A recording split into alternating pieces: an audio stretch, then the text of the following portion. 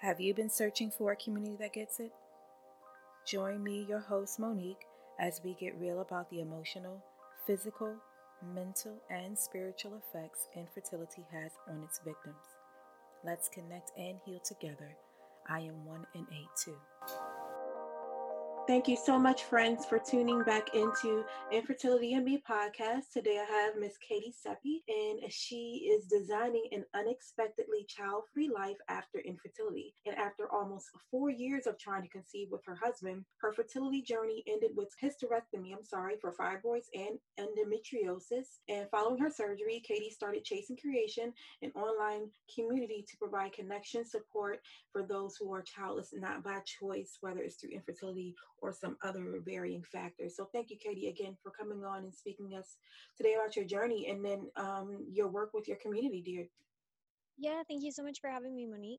And so what point in your marriage did you guys decide you wanted to start trying? Was it very early on or like before, during the dating stages? No, we were pretty far into our marriage when we started trying. So we got married fairly young. I was 24 and he was 25, and we had a lot of other things we wanted to do. And I was positive that I wanted kids. He was a little bit more unsure. And so I wanted to wait and not start trying until he got to a place where he felt really excited about it. So that was about 8 years into our marriage that we started trying. Well, see, that's not too bad though. I mean, I guess a lot of people, there are probably a lot of people out there, and I've met only very few who have waited that long to like start focusing on kids and just living together and just being a couple for a while. So I think that's great though, really. And when you initially went to CNRE, had you guys been trying for a while before you saw a specialist? So I went into trying to get pregnant feeling like an expert because I had been, wanting to start trying for a number of years by the time we actually started. And so I had read all these books on, taking Mm-hmm. fertility and knew how to track my ovulation and just felt like I was going to be pro. So I actually tried for about a year, and we, did the timed intercourse. I knew exactly what was going on with my cycle. And when it wasn't happening, like I knew the statistics and I knew that us not being pregnant after a year was not typical. So at that point, I actually started with just a gynecologist, and she found not fibroids, polyps in my uterus, and was really sure that that was probably what was causing it. And so I had my first surgery seeing her based on that diagnosis, and had those polyps removed. And that was just kind of the beginning of the journey, but that's where I started. Wow, I had polyps too. I mean, and the surgery is not really truly, too invasive, but it's still kind of like a shocker, especially when you're that young and you're like, what? You never even heard of a polyp? Like, I never even heard of a polyp before. Yeah, I had them removed. I know that you said that you had the polyps, and so what point did you get diagnosed with endometriosis? Was it something that you knew as a teenager? I wish I had. So I had symptoms of endometriosis since I was a teenager, basically when I started my periods at 12, and had gone through 20 years of really bad pain that got worse, especially about the 4 years before I got diagnosed. It was really bad. And I think part of that was going off of birth control.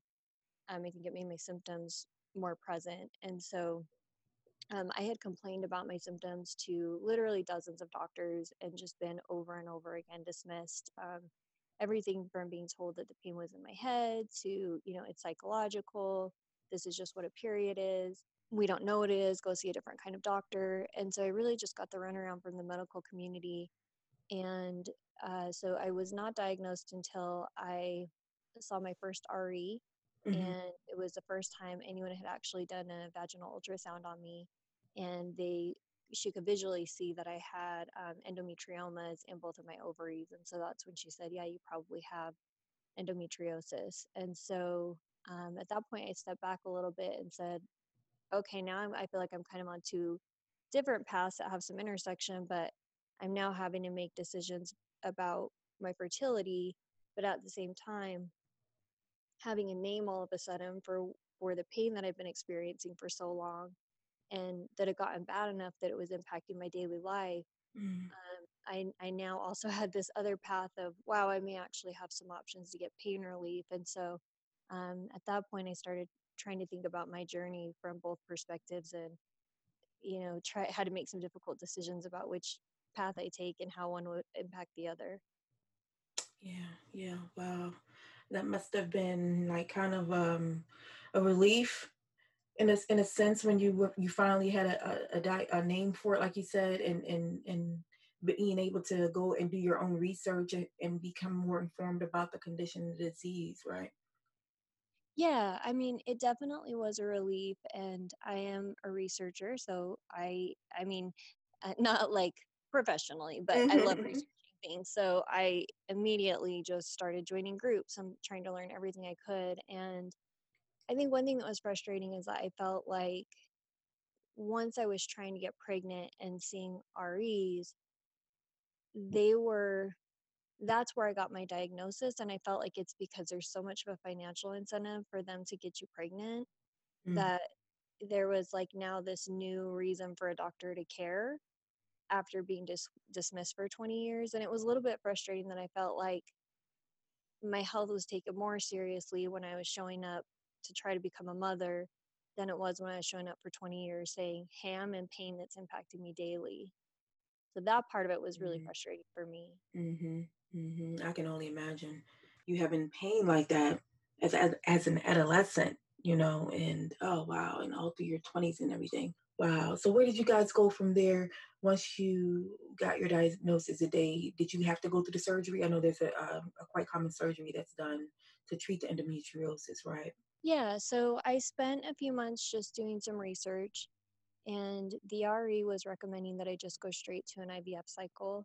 And I wanted to try to find someone who is a specialist in endometriosis and get an opinion from that direction as well. So I ended up seeing a specialist, actually flew to Utah, where I'm from originally, from South Carolina to see an expert that was there and talk to him about my situation. And his recommendation was to go through with the surgery, not only for pain relief, but because he said it would probably increase my chances of getting pregnant naturally and could also even help improve an IVF cycle if they were able to, get rid of the endometriosis and kind of give me a fresh start there. So Mm-hmm. Mm-hmm. I was at a bit of a crossroads, but decided to do surgery. So that was my first surgery. And I think it's really important to differentiate just because there's so much misinformation in the endometriosis community. But the gold standard for care right now is to see someone who can do excision. And it's actually a different procedure where they cut out the endometriosis. Most gynecologists will just take like a laser and burn the surface of it, and that is not very effective and has like a really high recurrence rate. Wow, I Um, didn't know that. Yeah, that's yes. interesting. So I went for I went to someone who really knew what he was doing. I had the excision surgery done, and they found stage 4 endometriosis. So I had it all over my pelvic area, almost of my organs. They found one ovary was stuck to my uterus with adhesions. I had endometriomas, which are like blood-filled cysts that can happen with endometriosis in both my ovaries, and basically it was just a huge mess inside. I also had pretty large fibroids, and the polyps had come back, so they removed those again. So Mm. it was about a 5-hour surgery. They had to do a lot to kind of clean everything up. Wow, what was your recovery like? Was it very long? It was about 3 weeks to a month until I could go back to work and start kind of getting back into my daily life. So it wasn't too bad, but yeah. Yeah. And how soon after did you guys begin going into the trying to conceive and getting the go ahead from your post op surgery and consultation and all those things like that? Yeah, so we actually decided to go straight into an IVF cycle, which was recommended by um, the RE and also by my surgeon. I mean, he did say we could try naturally and that our chances would be higher, but they both also said that, I had this like kind of clean system right now and that this might Hmm. be a good time to do an IVF cycle. So I was in a very fortunate place in that my employer would cover 3 rounds of IVF at 100%. Mm. And so I think going into it, like at this point, we've been trying for, I want to say 3 years naturally. And I think I had in my head, like, oh yeah, IVF is like the thing you do when nothing else works. And I have this amazing, privilege of having like 3 cycles paid for. Like, of course, I'm going to come out of this with a baby. And I don't think it really crossed my mind that I wouldn't. Mm-hmm. But we did the first IVF cycle, and we did not have any viable embryos from that. So we were kind of left at that point with another round of hard decisions. Mm-hmm. Did you ever have a positive beta test after your 3 rounds? No, so we actually only did 1 round. Okay. So because we didn't have any viable embryos, I did not ever have a transfer or anything. What happened was about a month or 2 after our IVF cycle, my symptoms came back full force, as bad as they had ever been. And I don't really know how to describe like that level of pain that I was in both before my surgery and what came back after the IVF cycle, um, except to say that like I was living in maternity leggings every day because jeans hurt too much. In my car, I kept like a pillow that I would put in between my seatbelt because just having like the pressure of a seatbelt across my pelvic area was just too much. And I was bleeding most days of the month. Like even when I was on my period, I had spotting, and sometimes my period would just be so heavy that I would be just randomly, bleed through pants and through layers. I mean, it was just insane. And so I was just at a really difficult point where I had to decide, do I want to try to put my body through another round of these medications where the RE was saying that no, the medications won't impact your fibroids and endometriosis, but I had an endometriosis surgeon saying, yes, of course that's going to impact it. You're putting all the hormones that feed all of that into your body. So at that point, I consulted another endometriosis surgeon, and that's when I, talked to him about all my options. And at this point, we were about 4 years into trying, and I think I had just lost all my energy in regards to trying for a baby. And we, even though I had the 2 cycles left that we could have done, I just didn't know if I could put my body through anymore. I was in such bad pain every day that I was really scared to do anything to it again that would be worse.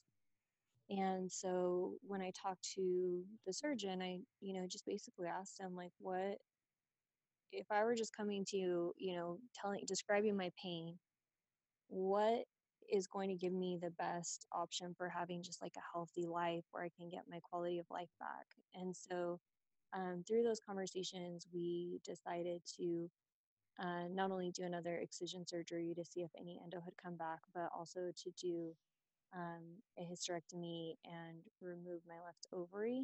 And obviously, the hysterectomy, there's a lot of education within the endometriosis community of people raising awareness that it is not a cure for endometriosis. So I do just want to reemphasize that it is not a cure.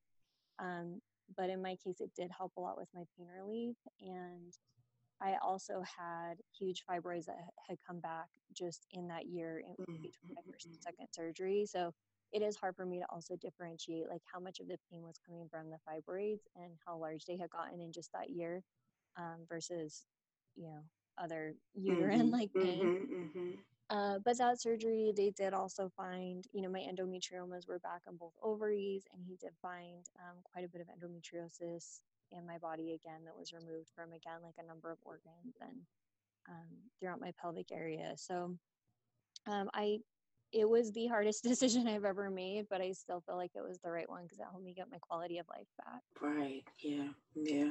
How is your endometriosis now that you've had the hysterectomy and had the left ovary removed? Yeah.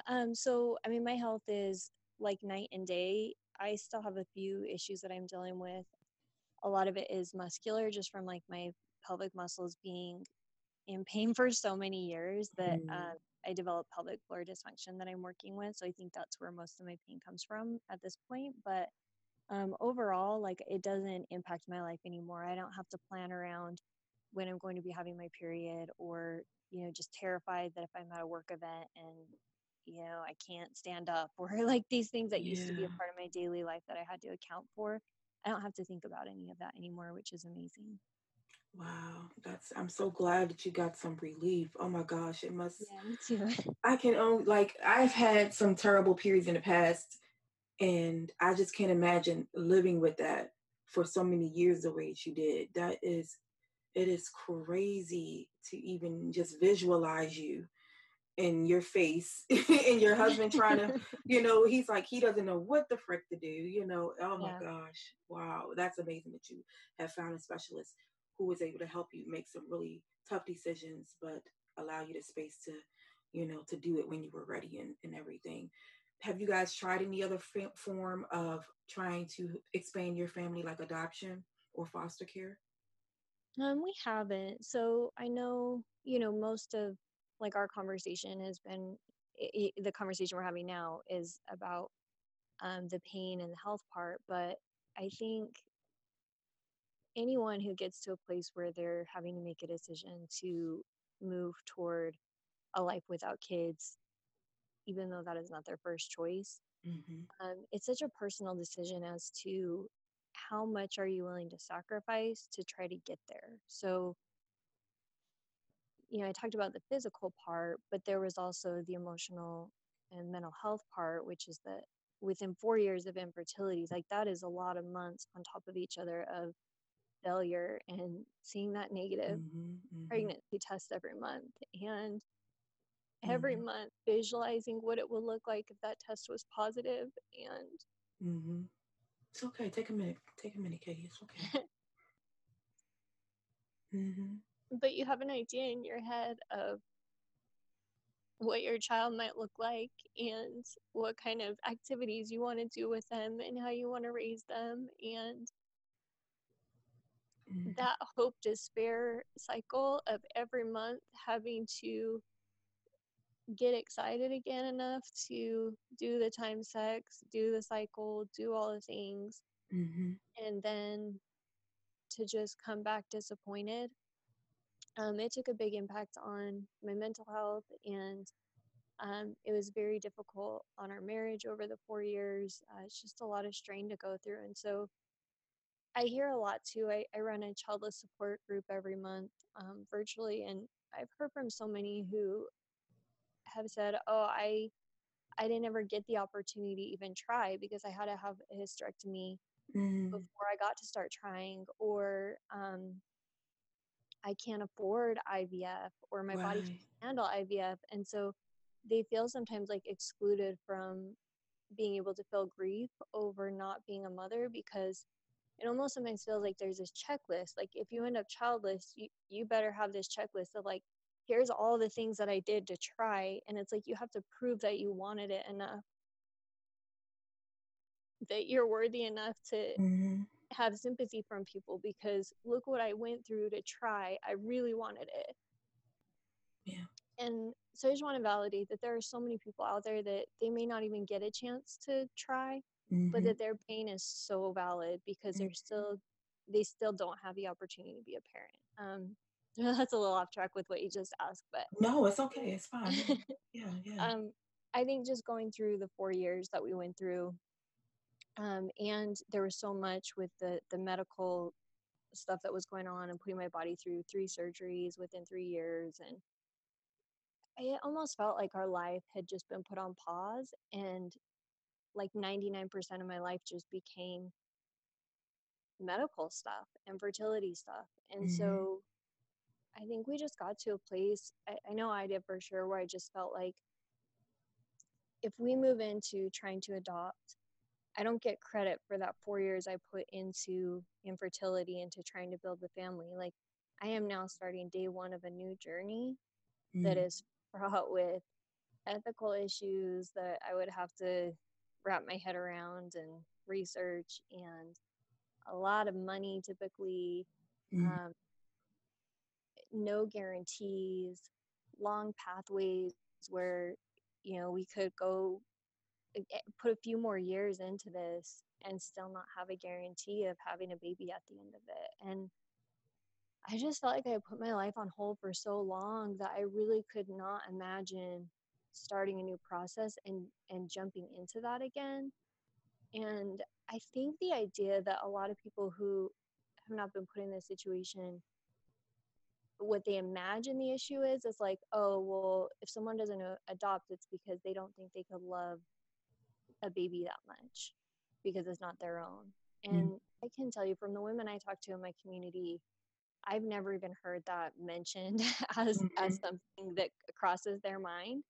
I mean, for me personally, it was just that I just felt like I had sacrificed all that I could of myself, you know, my my marriage, my health, my mental health, my time, my energy. Just really felt like, hey, I'm done. I can't keep investing in this. Like I don't have any more to give to it. Yeah, yeah. And you know what? That's real talk, because you, in a situation where, okay, you have a new friend or someone that you're trying to get to know, and they ask you these questions, right? And just like you were just saying a minute ago, people seemingly, well, not seemingly, they expect you to have this long list of things that you try to do to get to the point of adoption, and then they make assumptions and judgments, right? And think that your situation is so easy, or that they don't. I don't think people consider the fact that I'm trying to put it into words that don't sound crazy, but I don't think people consider, when you're dealing with adoption or any path to parenthood, I don't think people, the first thought is never, was there a struggle? You know what I mean? It's it's like I know, for me, being naive about adoption in the past and not having had the experience of even trying to adopt, but a long time ago when I was very young and stuff, I just had this idea that, when somebody adopted, they were making a choice. I never considered that there was a struggle before getting to that point. You know what I mean? And then for somebody like you and your husband and stuff, and you guys have just decided, this is what we can handle right now at this time in our lives, right? Mm-hmm. And sometimes I don't think people really consider that there was this major struggle between where we are now and before. Yes. I hope that makes sense. No, it definitely makes sense. And I think it's really hard to put into words what it feels like during that time that you're in it. Because if you look at the statistics, a lot of couples who try to get pregnant naturally are pregnant within 3 months. Mm-hmm. And then a huge percentage are pregnant at 6 months. And almost all couples, are pregnant within a year. Mm-hmm. And if you're not, then that's when you get into this like 1 in 8 that are experiencing infertility. But that's a minority of people who try to get pregnant. And so if you have someone who pregnancy came easily to them, or they, maybe they tried for 3 months or 6 months and felt like that was an eternity, like when you stretch out over 4 years and your options get to be less and your hope is getting to be less, and you just don't have as much reserve to keep leaning on, it's really easy to just have glib answers like, oh, well, you can just adopt. Or I still get people asking me, oh, well, you have one ovary, you could do another, you could do a surrogacy. Or I'm just like, oh, at what point, like I've accepted, at what point can other people accept for me that like this wasn't a decision I made lightly, it was the hardest thing I've ever been through. I would not have given 4 years of myself to trying to get to a baby if I didn't really want it. Yeah. But I think it's hard to put that into context, and we don't want that ending for people. Like we want the miracle baby ending. That's the one we like to repeat. Those are the stories we like to tell. I doubt there are many people in my family who are, or in my, friends or my circle that are telling everybody like, oh yeah, like my friend went through 4 years of infertility and doesn't have a baby, but she's okay now. Like you just don't hear that story being retold, because it's not the ending people want. No, and a lot of that has to do with the pressures of society towards women to have at least one child. I think that plays a big part of it, and people around us that are close to us, they always want to believe, well, you still have time, girl. It's okay. or, you might change your mind.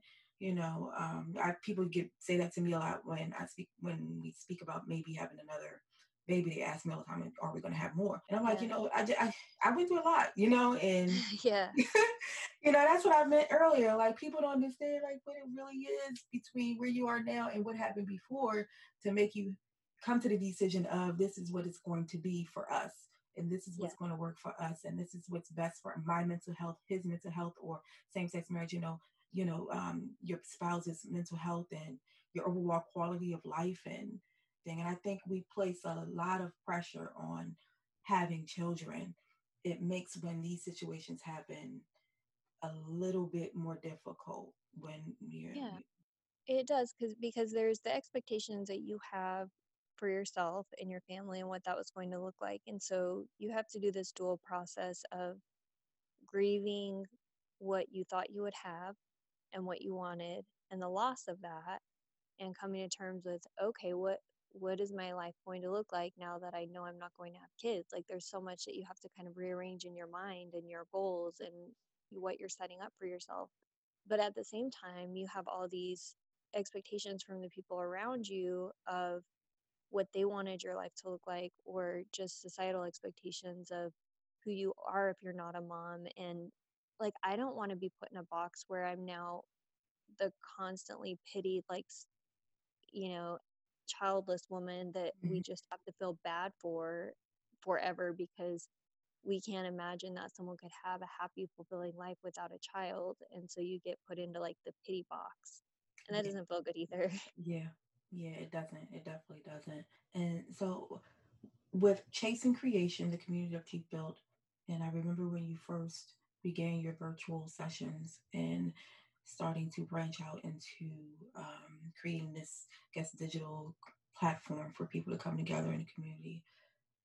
In what ways has that helped you for your healing process? Because I know there's so many different tools that you're probably using, that help you heal. But how has that community and creating the Chasing Creation community help you heal? Yeah, I would say it's probably been, well, I was going to say number one, but probably right up there has been, connecting with other women who were childless not by choice, and reading the materials and the resources that they have been putting out before I got my website up, or before I started doing anything. There were some voices out there that were just like a lifeline to me. And therapy. I want to make a plug for like how helpful my therapy was. But I think it definitely has created a healing space for me. And I've had a conversation with the therapist that I'm seeing right now, where I was just expressing some frustrations about how, people that maybe I thought would show up in a different way really weren't able to support me in the way that I was hoping or wanted or needing during the last few years. And he said, like, yeah, but you started Chasing Creation because you knew that you needed that support. And if you had been getting it where you thought you should have gotten it from, you would never have created this like website and social media accounts that have now connected me to literally like thousands of women from around the world who are all in a similar position to me. And I only know one person in my personal life who is childless not by choice. And so to be able to meet people online where I can say how I'm feeling and talk about my situation, and just have this like echo of all these other voices saying like, yes, like that's how I'm feeling too, and hearing them share their stories and their experience, it just feels so validating. And Mhm. like, okay, I'm not alone in this. Like, there are so many women whose stories don't end with a miracle baby. Why aren't we hearing more of those? Mhm. Mhm. Mhm.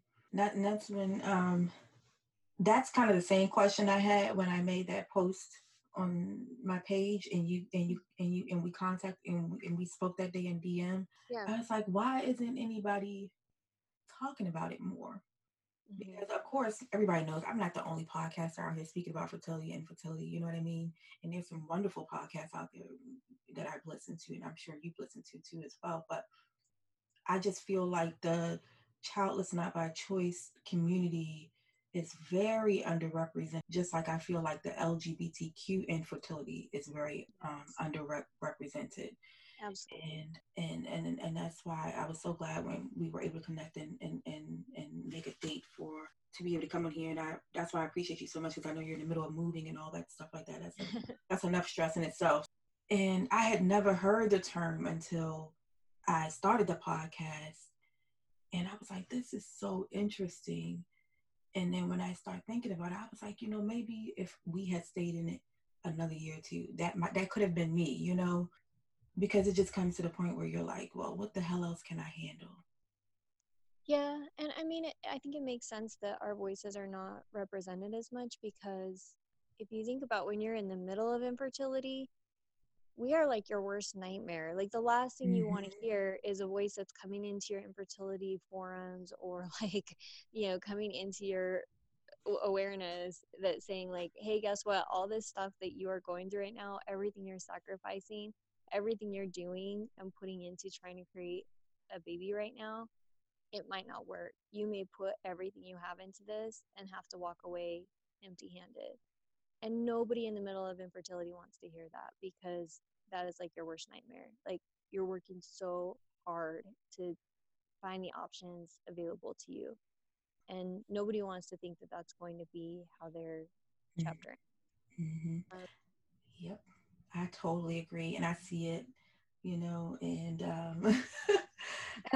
I don't know, I like to ruffle a few feathers, and I don't mind talking about it. And it's not, and I guess maybe people will be like, well, she can talk about it all day because she got her little miracle, right? So, Mhm.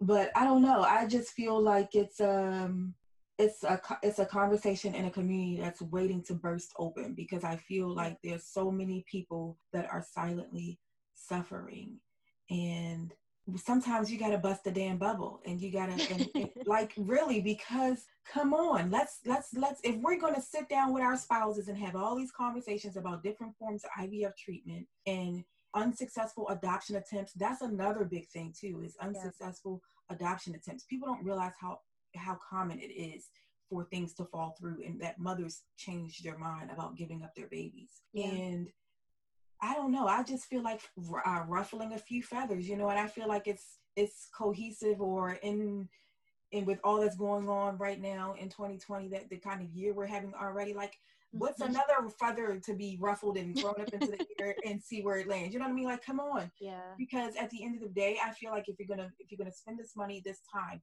then you need to have a plan. Just as we have a plan when we go to the consults, when we have all these surgeries, and we spend 3 months preparing before we can even have IVF, right? Yeah. And let's talk about what will be enough. And I remember telling my husband, look, if it doesn't work in 3 cycles, I'm done. I'm not doing it Yeah. anymore. I'm not Mhm. going to continue, because I knew the intrusiveness that medications can be. And I'm not downplaying, the RE specialists and everything like that, because they do help people expand their families and create miracles. But let's be real about it. There may come a time when you have to make that decision. And just like you said earlier about some of your community friends who couldn't even do IVF because they don't have the insurance and they don't have the savings to be able to spend on treatment and such. Yeah. And I actually read that only 5% of infertile couples end up doing IVF. And Mm-hmm. that is a lot of people who either choose, there are valid religious reasons why somebody would not want to go through IVF. There are obviously financial. I mean, financial to me is like, yeah, obviously there are a lot of people that cannot afford to do a cycle of IVF. Like it is expensive. But I think it's, most people don't even get to that step. So where are these conversations that we're having with everybody else who, has done what they can and doesn't have a baby? Because there are a lot of different ways to get that ending. And I think that like infertility, talking about infertility is taboo and can be filled with shame and guilt in our society. And I almost feel like it seems more common to hear women speaking out about infertility after they've had a baby. Like Mm-hmm. after they're successful, then they will say like, oh yeah, well, this is what we did to get here. And I think part of that is that just like shame and guilt that's associated with it. And so I think it's like those of us who go through it and don't have the baby at the end, that is just a whole nother layer of taboo and guilt and shame, and in a society where we have this like, societal like mantra of, Mm-hmm. if you want it bad enough, you can get it. Determination is the great equalizer, right? Like you can have anything Mm-hmm. you want if you want it bad enough and you try hard enough. And I don't think we like the message of someone saying, Mm-hmm. you know what, like there are very valid and justified reasons where you may have to stop your journey before you have a baby in your arms, and that there's not shame in that, there's not guilt, we shouldn't have to beat ourselves up about it, and that those reasons are valid. If you are at a place where your mental health is being impacted to where you're really struggling, that's okay to stop. If your body cannot handle anymore because you have underlying medical conditions, it's okay to stop. If this is like destroying your marriage or your relationships with family or whatever, it's okay to stop. Like I just feel like there's so much pressure to have to keep going to like Mm-hmm. prove how much we want it, to like it impacts how we're seen by others. But at the end of the day, like I really try to spread that message of like, you've got to listen to yourself and be okay that if your mind and your heart and your body are screaming out to you like, we can't do this anymore, listen to that, because that is valid. Mm-hmm. I totally agree. I can't add anything to it because that's like perfectly said. Yeah, seriously, because everybody knows I have a kid, so if you're listening, you guys know I have my IVF miracle baby. But I do want to ask the question, is it really worth the continuous cycle of emotional turmoil and spiritual turmoil and relationship issues? Is it really worth continuing trying to force this baby to come into this dimension and not coming off the choo-choo train? Because I feel like infertility can be that way, especially when you're going through cycles of IUI, IVF. You just waiting, anticipating for the next cycle to start. Yeah. You know, Yeah. I think it's so important to listen to your mental and your spiritual self and your higher self, and just Yeah. really sit back and analyze, really, is it worth the continued cycle? Because just like the age old saying that, in order to get different results, you have to do something differently. And if you're feeling so much distress and you're feeling so anxious and having all these issues with anxiety and depression, I'm a big advocate for just taking that break. And then I think sometimes when you take that break, you get the clarity, even if the clarity is not the answer you were looking for. Mm-hmm. Yeah. Yeah. Well, yeah, no, absolutely. And yeah, I think that it is more common for us to just jump to the next thing without even really pausing and thinking about like, is this what I want? And I think, with you saying, is it time to stop? I don't think there is like a general guideline of what's going to answer that. Like it is so Yeah. individual to each person and their circumstances, that for one person, their stopping point may be before they even try interventions. Like they tried naturally, it didn't work. Or again, like maybe they never got an opportunity to try because they were born with like a health condition where they knew from when they were a kid that they couldn't have kids. Does that make their pain less worthy of like their grief at not having a child? Like, I Yeah. don't know, for every person, like that's going to be a different stopping point. I know of women who have been through like 10 IVF cycles and multiple failed adoptions and like surrogacy or whatever, like just everything you could possibly imagine, and they still end up having to walk away. So I think if I could like just highlight one thing that was the hugest deal for me in my journey, Mm-hmm. I had this moment where I was seeing my therapist, who is she specialized in infertility, and I was at this crux of trying to decide if I was going to have my second surgery, or I had just met with an RE to think about doing a second IVF cycle. And he was wanting me to, I was in a new city, and he wanted me to redo all of my blood work Mm-hmm. to see where my levels were at with everything. And I remember saying to her, like, I don't really want to even do that, but part of me feels like I should do it because I feel like maybe my numbers have gotten a lot worse than where they were at before my surgeries.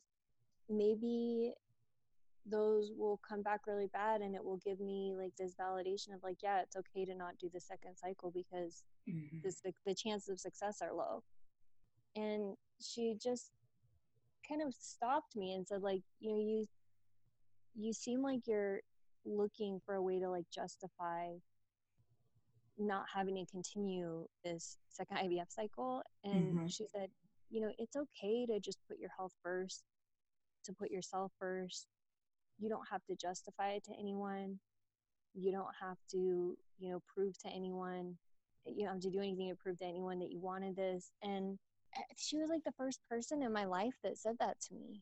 I mean, my husband did too. I should definitely give him some credit. But I just, everyone else in my life, it's like the message was, you got to keep going, keep trying, don't give up. And it's so easy for us to give those messages without even really thinking about the meaning behind them. When we see, a friend or a loved one going through infertility, because we feel like that's what we're supposed to say, and we want them to get the babies that they want. But it took my therapist being the first person to say, like, no, it's okay. If you want to stop, stop. And if you want to put your health first, that's okay. Yeah. That's a great takeaway. Yeah. Yep. Does your therapist specialize in infertility? Is you still with the same therapist? So I have a different therapist, actually. The therapist I was seeing as I was making the decision of whether I was going to have surgery or whether I was going to do another IVF cycle. I was living in Atlanta at the time, and she's actually amazing. Is it okay if I give her a shout out in case other people are looking for something? Oh yeah, absolutely. Okay. Her name is Andrika Peat. It's I believe Peat, and she was so phenomenal. She does specialize in infertility. She was very knowledgeable about endometriosis, and I have never felt safer and more comfortable than when I was in her office. And I just really loved how she was able to never give me advice, but really to just help guide where I was trying to get to and help me come to a place of peace with everything. And so if anyone's in the Atlanta area and needing a therapist who specializes in that, she's fantastic. And she was in network with a lot of insurance companies, which is helpful. I am actually now seeing a new therapist, and I ended up back in therapy for other life circumstances not related to this. So yeah, understandable. Yeah, but that's yeah, wonderful. so. That's wonderful.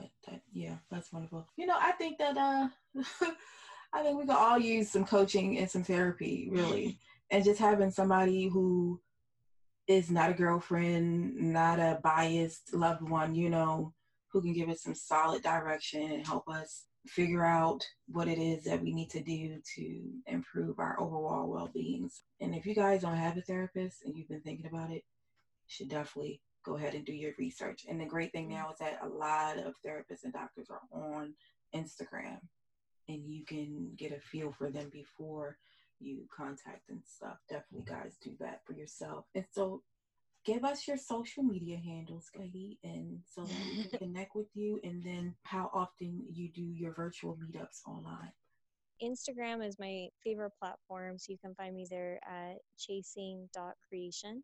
And Facebook, I don't take very good care of. It usually gets just some of my posts that go straight from Instagram, but I think my handle there is at Chasing Creation. And then I have chasingcreation.org is my website, and that's where you can find information about my monthly childless support group. And it's an open group, so you don't have to commit to coming every month. You can just hop in once and see how you feel. But I limit those to 10 women per session. So it's a small group, and it's not led by me. It's meant to be a peer support group. So we'll have a different topic every month, and I'll have some questions kind of prepared to help facilitate conversation, but it's really open, and I let the women lead that are there to just talk about what's on their mind. So it's a great place to come for support. And then in addition to that, I have webinars that I do monthly called Childless Chats Over Cocktails, where we talk about different topics related to childlessness. And I'll invite a couple of different guests every month, and we'll just chit chat about a topic and have a conversation there. So those are the two areas where I'm focused right now, and helping to try to create community and resources. Excellent, wonderful work that you're doing, and And I know it's going to continue to expand and grow and grow and grow. So congratulations on creating that platform. And I commend you for your bravery to do so, because it's not easy. Even though you want to help other people, it's not easy to say, look, I'm going to stay committed and, and stay in it for the long haul to help others, and it's so unselfish of you to think of other people and just being for them what you may have needed at some point in your journey. So that's amazing. Oh, well, thank you. Honestly, I feel like like we talked about, I get so much out of it. Amazing. And I'm going to make sure that I have all of those things in the show notes, you guys. And so when you go to the website, you just click on a podcast and then scroll down to show notes. And I'm going to have a link in today's episode description so that you guys can tap and go. And it's not a whole lot of stuff that you'll have to go through to get all of Katie's information. It'll remain on the website, so you can come back to it if you need to. And then also, please do connect with her on Instagram.